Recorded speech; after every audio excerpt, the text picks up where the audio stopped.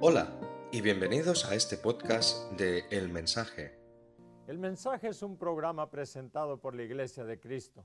Yo soy el hermano Juan Fisher. En nuestro último episodio del Mensaje, pudimos probar que el hermano Félix Manalo es un verdadero mensajero de Dios, como testifican las profecías en el libro de Isaías. El propósito de su comisionado fue de predicar el Evangelio para la salvación del hombre. Y por lo tanto, la obra del mensajero de Dios en estos últimos días es verdaderamente importante y relevante para la humanidad hoy en día. Además de las profecías que se encuentran en el libro de Isaías, hay también profecías en el Nuevo Testamento que dan testimonio de su comisionado.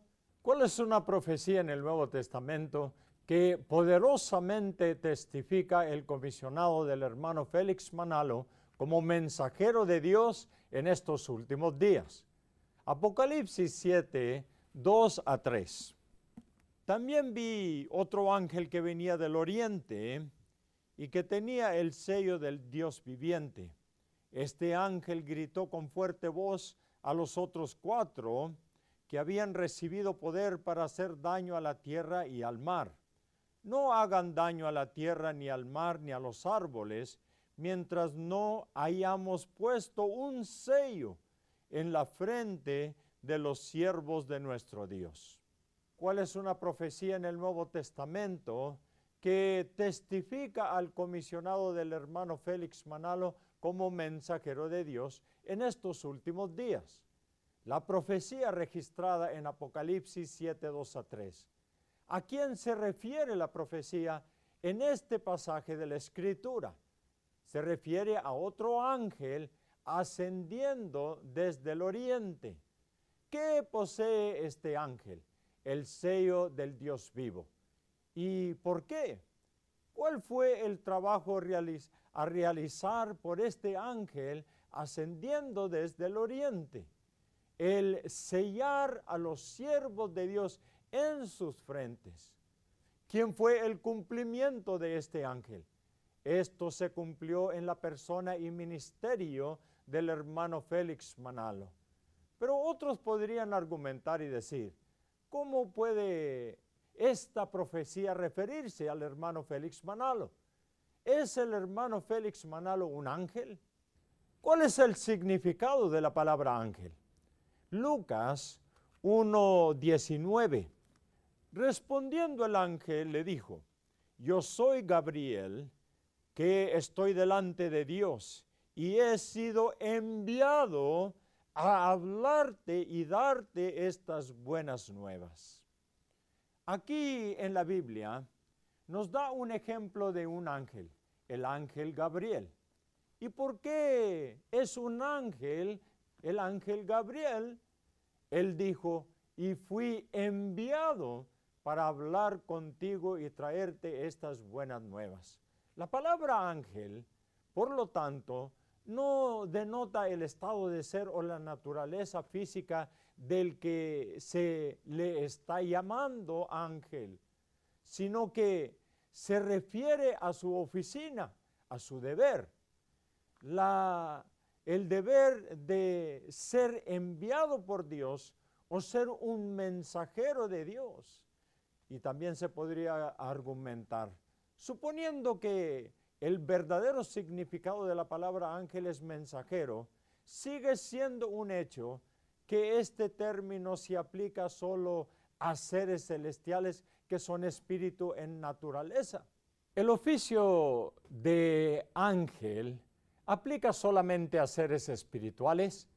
Mateo 11, 7 a 10.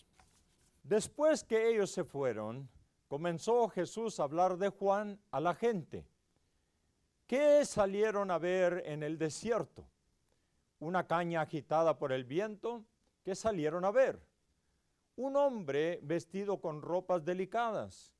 Los que visten ropas delicadas están en las casas de los reyes. ¿Qué salieron a ver? Un profeta.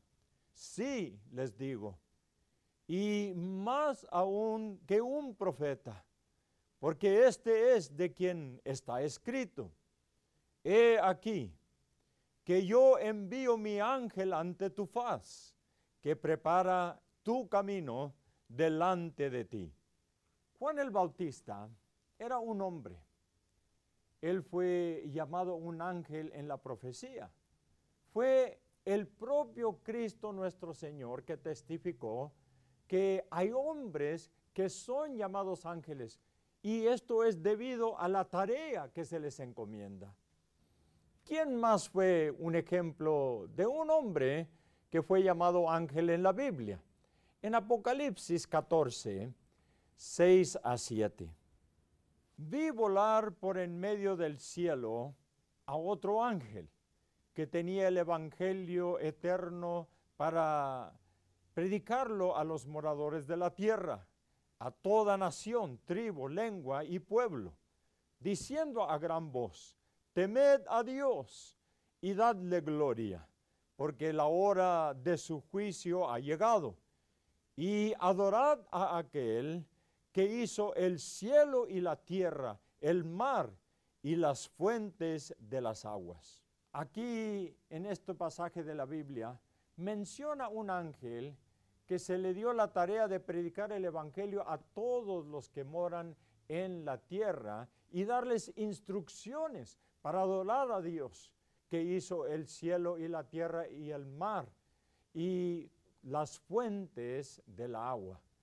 ¿Quién es este ángel, el que se refiere en estos pasajes, que predicará e instruirá que adoren a Dios, quien hizo los cielos y la tierra, las fuentes de las aguas? Hechos 14, 14 a 15. Cuando lo oyeron los apóstoles Bernabé y Pablo, rasgaron sus ropas y se lanzaron entre la multitud dando voces y diciendo: varones, ¿por qué hacéis esto? Nosotros también somos hombres semejantes a vosotros, que os anunciamos que de estas vanidades os convertéis al Dios vivo, que hizo el cielo y la tierra, el mar y todo lo que en ellos hay. ¿Quién es este ángel al que se refiere en estos pasajes, que predicará e instruirá que adoren a Dios, quien hizo los cielos y la tierra y las fuentes de las aguas? Esto se cumplió en el apóstol Pablo, que es un hombre en su estado de ser. Esto se debe a que el apóstol Pablo es un mensajero de Dios. El ángel mencionado en Apocalipsis 7, 2 a 3, que se ve ascendiendo del oriente, también es un mensajero, por lo cual en la traducción como la traducción literal de Young de la Biblia, se utilizó la palabra mensajero en lugar de la palabra ángel en Apocalipsis 7, 2 a 3. Esto es porque la palabra ángel significa literalmente mensajero. Sin embargo, ¿cómo podemos determinar si el mensajero en Apocalipsis 7, 2 a 3, ascendiendo del oriente, es un ser celestial o un hombre en su naturaleza? A esto se le responderá cuando volvamos en nuestro programa.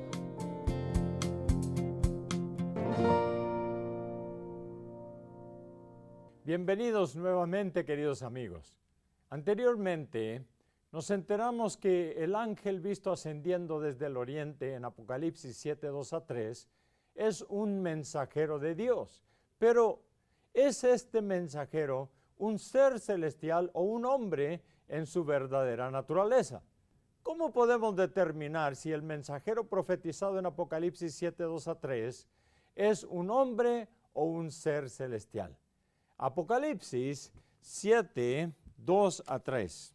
Vi a otro ángel que subía del oriente llevando el sello del Dios viviente.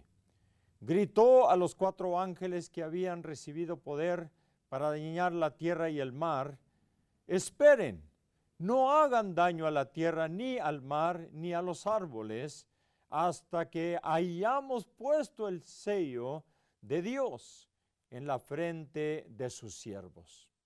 Por su trabajo, el trabajo del mensajero, por eso podemos determinar si el mensajero profetizado en Apocalipsis 7:2-3 es un hombre o un ser celestial.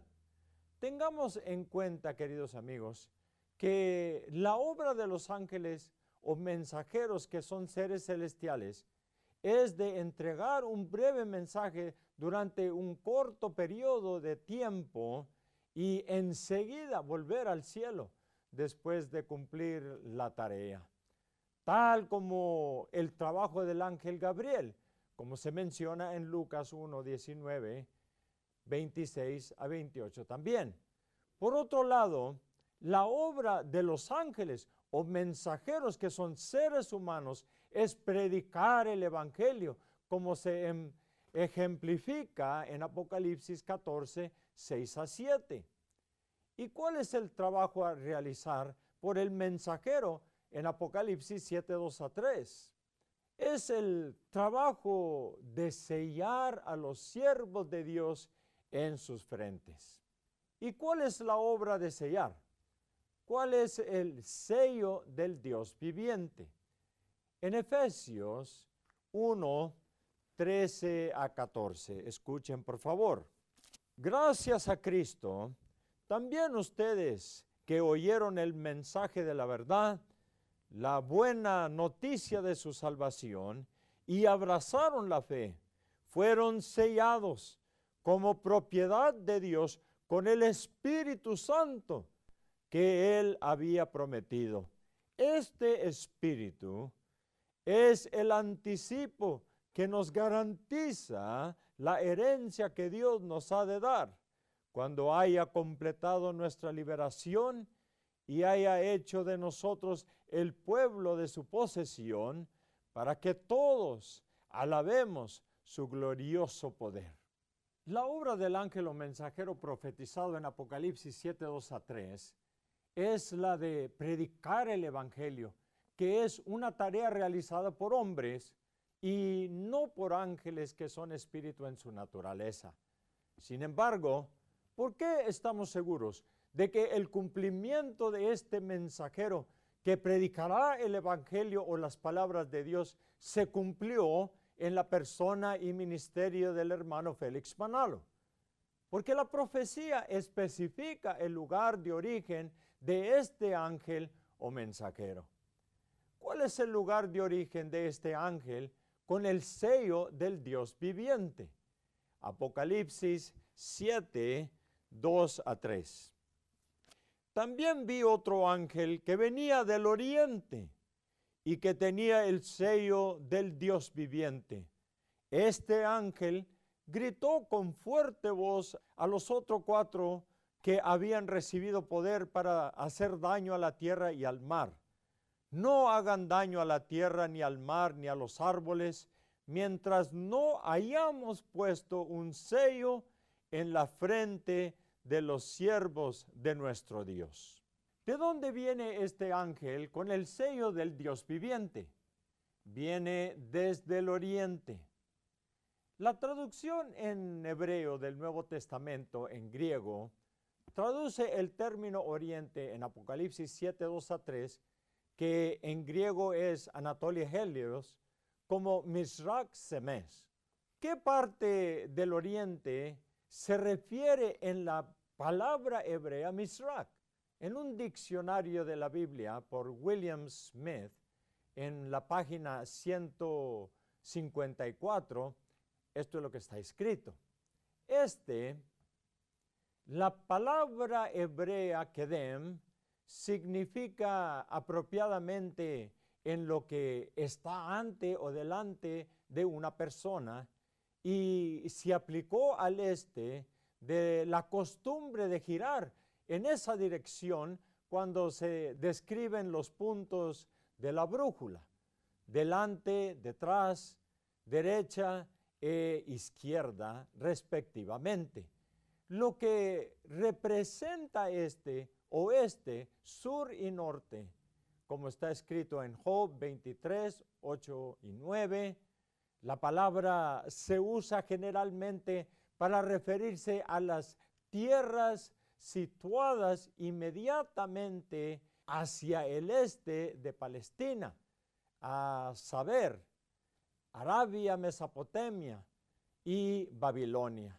Por otro lado, se utiliza Mishrak del lejano oriente con una significación menos definida.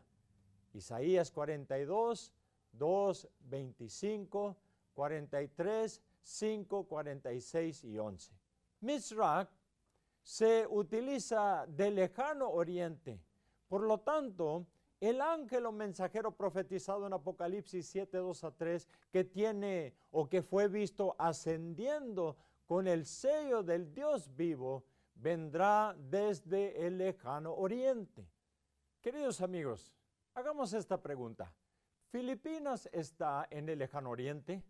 En un libro titulado Asia y las Filipinas, por Horacio de la Costa, en página 169, no puede ser sin significancia que el país que se encuentra casi en el centro geográfico del lejano oriente, las Filipinas, también debe ser aquel en que el cristianismo ha tomado las raíces más profundas.